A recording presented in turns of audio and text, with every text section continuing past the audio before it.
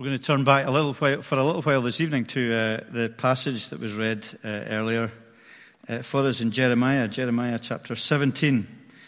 And really particularly, we're going to look at the section from verse 7 onwards. We will kind of broaden it a little bit, but really looking at that section which says, "Blessed is the man who trusts in the Lord, whose confidence is in him. He will be like a tree planted by the water that sends out its roots by the stream. It does not fear when heat comes. Its leaves are always green. It has no worries in the year of drought and never fails to bear fruit." So that's really the image that I want to leave with you this evening. I hope that's one that you can burn into your consciousness and into your minds. It's a great image, a really helpful image. This morning, I guess, we looked at following Jesus as part of the theme of the early ministry of Jesus. And I guess tonight, what we're really doing is looking at what that looks like. I mean, how do we carry on? How do we maintain that relationship with Jesus and grow as Christians? Because it is difficult. The Christian walk is a tough walk for us. And we know that we battle with things on the outside and also battle with things on the inside. So it's really about our identity, fusing and fixing our identity in Jesus and what that means. It's so easy for us in our lives to fix our identity on our profile, I guess, what we think we're like. Maybe in the workplace, we've got a specific identity for that, or maybe what we think of ourselves in church, we might feel we've got a different kind of identity for that, and much of it, with the best will in the world, is based on the outward, what we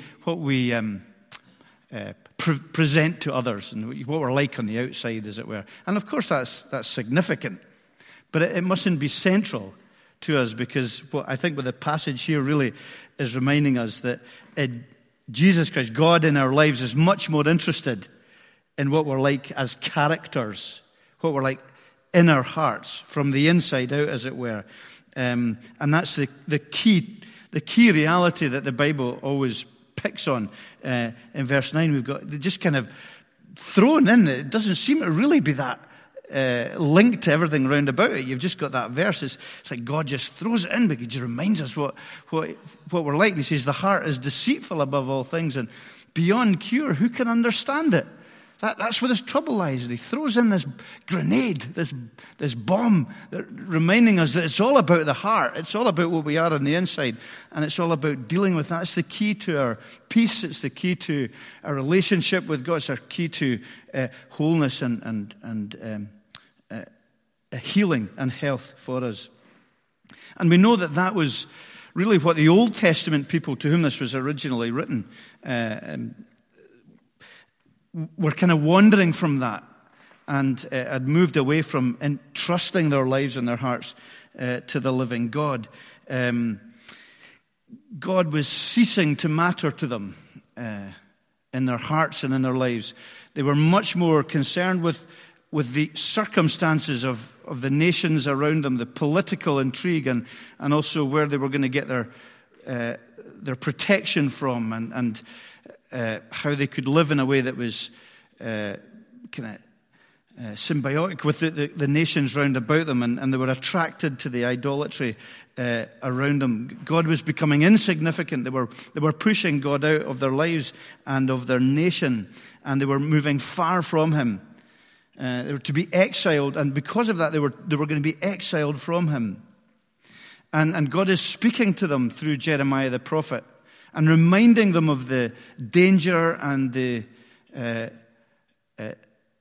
peril of their position before him, and the judgment that they will be under if they remain far from him. And as he does so, he gives us this beautiful picture of what it means to trust in God. It's absolutely transferable from the Near East to the middle of Scotland, Dundee, if it's sort of roughly kind of the middle of Scotland. But it is, I think it's the great thing about so many of the Bible examples, even if we're not got green fingers, or if we're not that good with nature and all that thing, we can all understand a tree planted by a stream. It's a great picture, and it's easy for us to visualize and take away. And he's telling us about himself in it, and he's also telling us about ourselves. And he's giving us just a very nice, easy, good thing to look at on a Sunday night. It's not going to tax your brains too much on a Sunday night, which I'm sure you'll be glad about. But yet it can be deep and meaningful as we think about who he is, and profound. Simple truths are often profound, and we must remember that. And it's a great reality for us. So we've got this picture of the relationship he wants between himself and his people. And in this picture, he's the living water. He's the stream. At the end of the passage that was read, verse 13, it says, "Those who turn away from him will be written in the dust, because they have forsaken the Lord, the spring of living water." So there's that link between the picture and the image of the water and God, who is Lord and Master of our lives. And it's a great picture, and it's one that's used quite a lot, isn't it, in the Bible? It's used in the Old Testament, and it's used in the New Testament as a picture of God. And that is because water is very, very important and significant. It's a vital source of life. And it's used in the Bible to image spiritual life and spiritual health and spiritual vitality. And it's a good picture for us. It's a good picture for us biologically, because over 60% of our body is made up of water. And it's life's great and physically, life's great and vital ingredient. No water, no life. It's as simple as that. I think we often take that for granted in a society where we can just turn on the taps and where we let water go down the drain all the time, and it's easy and accessible for us. And we probably, in the West here, don't value it quite as much as we should. It just runs so freely. It's cheap and plentiful. Maybe if it was much more scarce, we would think about it more, and we would value it more than milk or Coke or Iron Brew. I don't know if we could value it more than Iron Brew. That's it. Yeah, we could. But it is really a matter of life and death, isn't it? Water. We need water in our lives. And God is just, I think, reminding us of that reality spiritually for us, that He is our source of life. Being a doctorate in theology is not the source of life. Having a deep insight of the orthodox truths of Christ, however significant and important, these in and of themselves are not in what we trust. God is the source of our life. The relationship we have with God through Jesus Christ is what gives us spiritual life. He's the wellspring of our spiritual life. He is the one who nourishes us, who enables us to be active, who is powerful, mysterious, gentle, sweet, and satisfying to us in our Christian lives. We have that picture of Jesus sitting with or not the picture, but the account of Jesus sitting with the woman at the well, the Samaritan woman, and he talks about the water that will well up from within into, give me that water, she says, so I'll not need to keep coming back to the well. She didn't understand it initially, what he was saying, but it was a great thought that she could have something that would keep her from needing to constantly be nourished in a physical way. And yet he was speaking of spiritual truth. And then in John 7, slightly later on in that gospel, the last great day of the feast. It's a great verse, that. On the last and great day of the feast, Jesus gets up and talks about him being the living water and offering himself to those who will trust in him. And that he then goes on to speak about that being a picture of the Holy Spirit, the life of God welling up in the believer in power and in life. And so he's really just reminding us this evening that outside of Jesus and relationship with Jesus, there isn't any spiritual life. If we're unconnected to Jesus, if we're not slaking our spiritual thirst at the foot of the cross and in relationship with Jesus Christ and all that's involved in that, then we don't have life. He is the source. He is the key. It's relational, our walk with Jesus Christ. It's not a philosophy of life, and it's not simply a set of intellectual beliefs to which we assent. It's not less than that, but it's certainly much, much more than that. And we need to be recognizing what Jesus is saying here. Because as we do so, we recognize the life of blessing.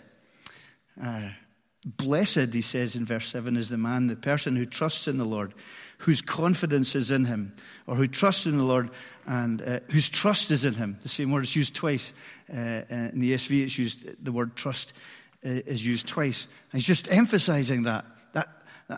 That's where the blessing comes from. It comes from trusting in the Lord. And that's what we recognize. I'll come to look at that in a moment. But this blessing that he speaks of is abundantly. The blessing scripture, that word, blessing, it's a great word, and it's kind of bigger than happiness, although it involves that. It's God's settled favor on us. It's his shalom, as it were, his peace. It describes what it means to be a complete person. The kind of person we were created to be fully human. And lots of talk about what it means to be fully human in the society in which we live. But this is what God reveals as our creator. When you are fully yourself, when you can't be any more the person God made you to be, is when you're in a blessed relationship with him. And that's the place to be. Very often we are looking for that contentment and satisfaction and nourishment in lots of different areas. We're all tempted to do that. Whether it's with friends or with lovers or with family or in career or in wealth or, dare I say it, politics. Probably if that's where your hope lies, you're currently in deep trouble. But in a cause, we can find the desire for purpose and meaning and satisfaction and nourishment in all of these things. But they are unable to deliver for us. They're unable to deliver for us because Christ is the one who says he delivers that blessing that nothing else can give to us. It's a great line at the end of, it's not actually a Johnny Cash song, but it's a song that John Cash made famous. It's a song by 9 Inch Nails, Hurt, which it was recorded and came out just after or just before Johnny Cash died, so it became very famous. And he says, "What have I become, my sweetest friend? Everyone I know goes away in the end." There's that sense in which everything he looked to, everything he put aside, everything he hoped for, just dissolves and goes away in the end and doesn't bring the nourishment and satisfaction and the peace and the abundance that he's looking for. And that's so often true of many people in life. And if you can dig into that in people's lives, it's a great way to introduce the gospel. The nourishment, ask the question about satisfaction, about meaning and significance. Anyway, I'll move on. It's a life of blessing and in relationship, in a loving relationship with our Redeemer and Savior, Jesus Christ. And if he's the water, then obviously we're the tree. And that's the picture that he has, this life of blessing, this life of nourishment and completeness and satisfaction is being like a tree, verse 8, planted by the water that sends its roots out by the stream. So there's this great emphasis on being planted, being trusting in the Lord. You know, that's what it means, trusting in the Lord. Having confidence in Jesus Christ, relying on him is this picture of being planted. It's a fixed mindset. You know, Luther said at that point, that great point, when he made his declaration in 95, this is where I stand. I can do no other. Peter, to whom can we go? You alone have the words of eternal life. It's this declared and fixed trust, secure trust. And a tree is a good example of that. It's kind of fixed and secured. I grew up in Edinburgh and grew up in a manse, and my dad was the minister in the church I'm now in Edinburgh. But the manse is a different one. I'm not in the same one now. But it was a big old house then, and it was a big old freezing cold house. But it was a great place, Forbes Road. And it had big garden and big trees in the garden. Big old trees I used to climb and fall out of. And get the hard, useless pears that were on them and throw them at the neighbours. That was just my dad, though. But a couple of 2 or 3 years ago, my two sisters also live in Edinburgh. And I've got another brother, but he doesn't. But we asked if we could go back. It's now a nursery. It's been a nursery ever since it was sold from the church sold it, and my folks moved into a different house. But we asked, would you mind if we had a look around this house? We'd love to. We all grew up in it. So we went back, and it hadn't changed that a great deal. Everything looked much smaller. They usually say that things look smaller when you grow up. But we went into the garden, and the garden looked much smaller. It seemed like a massive garden when I was growing up, much smaller. But there was still the same trees in the same place. I was so tempted to climb them. But they were unchanging. They were rooted. They were fixed in that same place. And you can see that sometimes in photographs, old photographs, and then modern photographs, and lots has changed, but maybe the tree is still there in the same place. And there's this reality that for us, that Christ in our lives, if you're young, make that absolutely, that conviction that Christ is my Savior, and this is, whatever happens, He's going to be the foundation of my life. So Colossians 3 speaks about our mindset being fixed on heavenly things, on Jesus Christ. It doesn't mean that we'll have all the answers. It doesn't mean that things are going to be easy. It doesn't mean that we understand stuff, but we know He's good. We absolutely know He's good, and we've experienced His grace, and we will not let go. That's a great invitation for us tonight. Just don't let go of that. Even when we're struggling and battling, we're planted. This is where we've set our life. This is who we are. We're not just Christians for a couple of years and then we'll try something else. We're not going to backslide away deliberately. But this is where we are. This is where we're founded. We're planted. And we're planted, and our roots are being sent out by the stream, out towards that stream. So there's a great picture of intentionality there. What is unseen, what is beneath the surface, is what's important here. In other words, it's not our outward image that God's speaking about here primarily in terms of the roots. It's what we are in private. It's not what we are in church, but it's what you are in private. It's who you are and who I am in my heart. It's who we are in our character, the very roots of our lives. And it's therefore the question only you can ask and answer yourself in terms of your relationship as a Christian. Where do you look to? Where do you go to in your own inner being for strength and for nourishment, for energy and for beauty in your Christian life? Where do you go when you're struggling with your faith? Where are your roots? What energizes you? What grips your inner thoughts? What is it that keeps you occupied? What is the priority of your life? That inner being, that what nobody sees. Is there an ongoing pointing and movement towards Jesus Christ in relationship, in prayer, and in fellowship with Him? Sometimes we put the emphasis on getting to the top of the tree, to use it's like a different use of the image, top of the tree in life, climbing up the tree. And the roots don't matter for us. The profile, the image, what we're like on the outside. It's often what guides us, isn't it? But God says, I'm interested in your character. I'm interested in your heart. I'm not so concerned about the gifts. Well, I've given you them anyway, He says. And they're not yours to abuse. But I'm interested in your heart. I'm interested in changing. It's what we're seeing this morning about the darkness there. I'm interested in the anger and the obsessions and the insecurities and the motives and the idols. And I want them to be to be ripped out. And I want you to be nourished by this living water without Jesus, recognizing that without me you can do nothing. Does that reflect our relationship with Jesus Christ? A strong root, intentionally in our lives, however that looks like, that you're saying, I'm going to be in relationship with Jesus Christ. I recognize my need of him on a daily basis. I need to pray to him. I need to ask for his grace. I'm dependent on the Holy Spirit. I can go through life ordinarily, but not in a way that is going to be honoring and blessing to God. And when that's the case, we recognize that evergreen fruitfulness. That's a great picture, isn't it? That it doesn't fear when heat comes. Its leaves are always green, has no worries in the year of doubt, and never fails to bear fruit. And so there's that great sense of what God is saying there is he's reminding us that our Christian, the blessing and the usefulness and the health, evergreen, the health of our life spiritually doesn't depend on outward circumstances being favorable.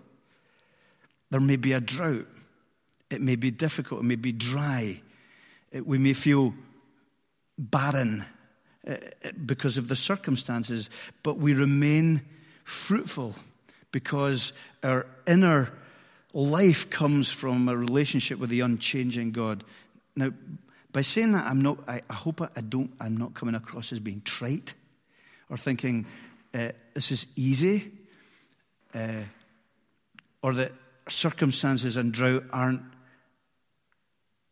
almost killing us, but it's still reminding us of where our hope and our fruitfulness and our reality lies. When trouble hits your life, and when trouble hits my life, what does it expose about our roots?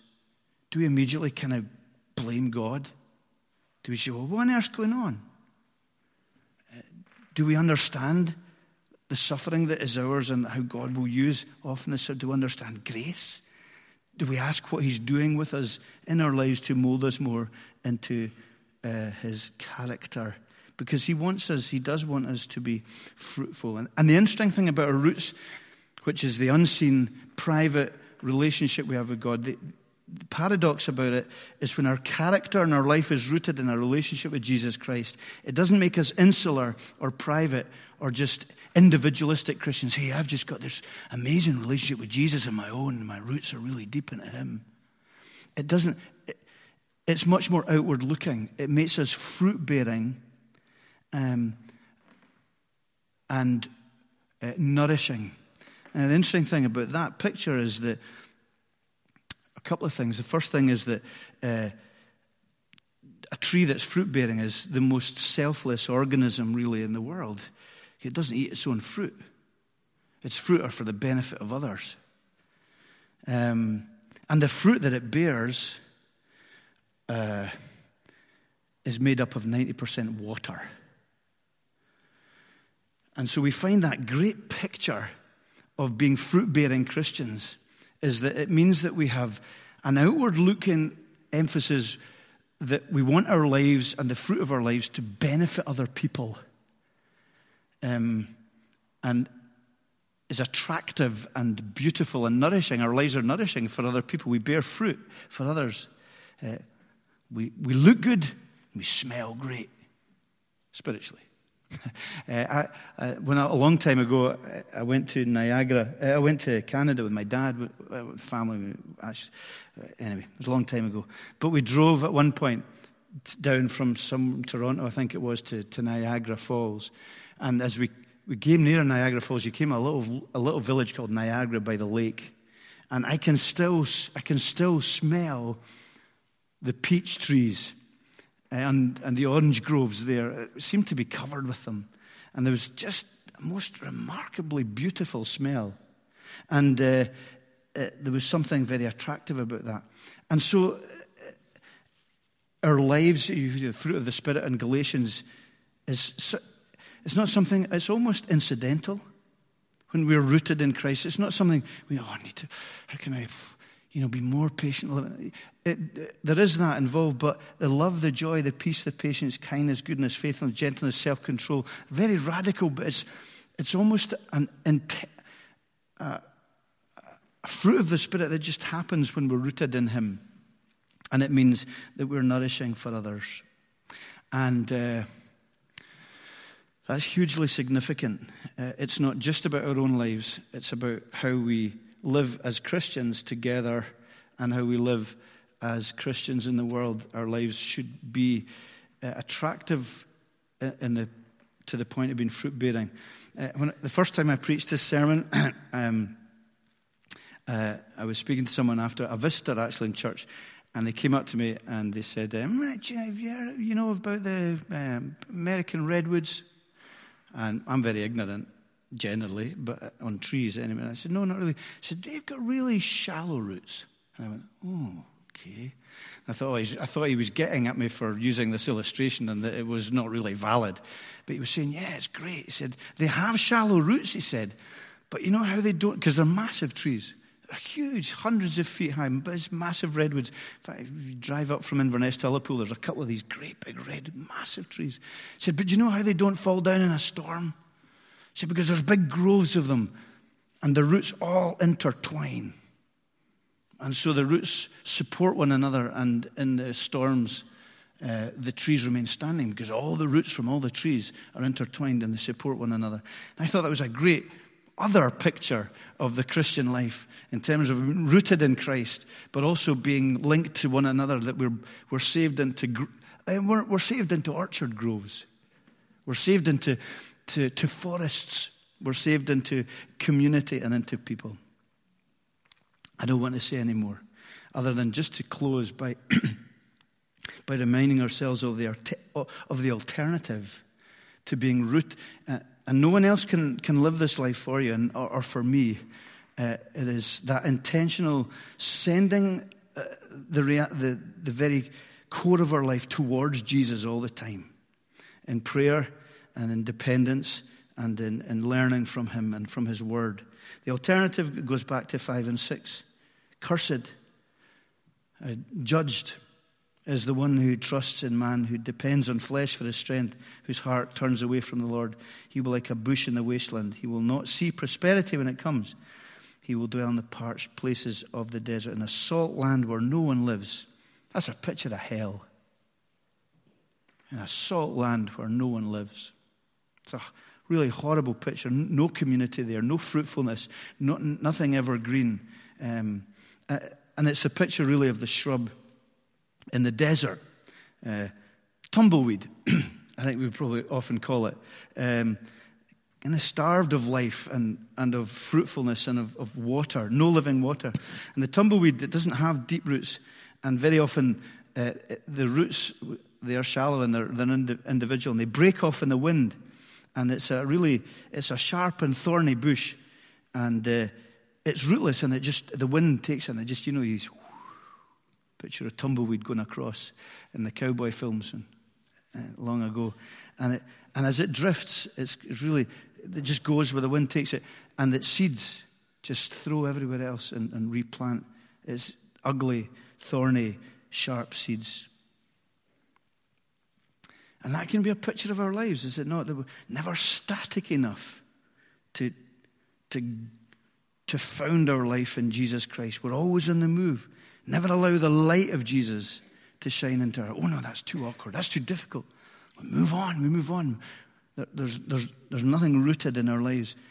We're not open enough to the living God to allow Him to reveal our true self, to be accountable. So we're always drifting in a vague kind of spiritual way, not keeping short accounts with the living God, always running, no time to stop, no time to build and deepen and mature our relationship with God. It needs intentionality and it needs time. At best, God is a nodding acquaintance to us in our lives.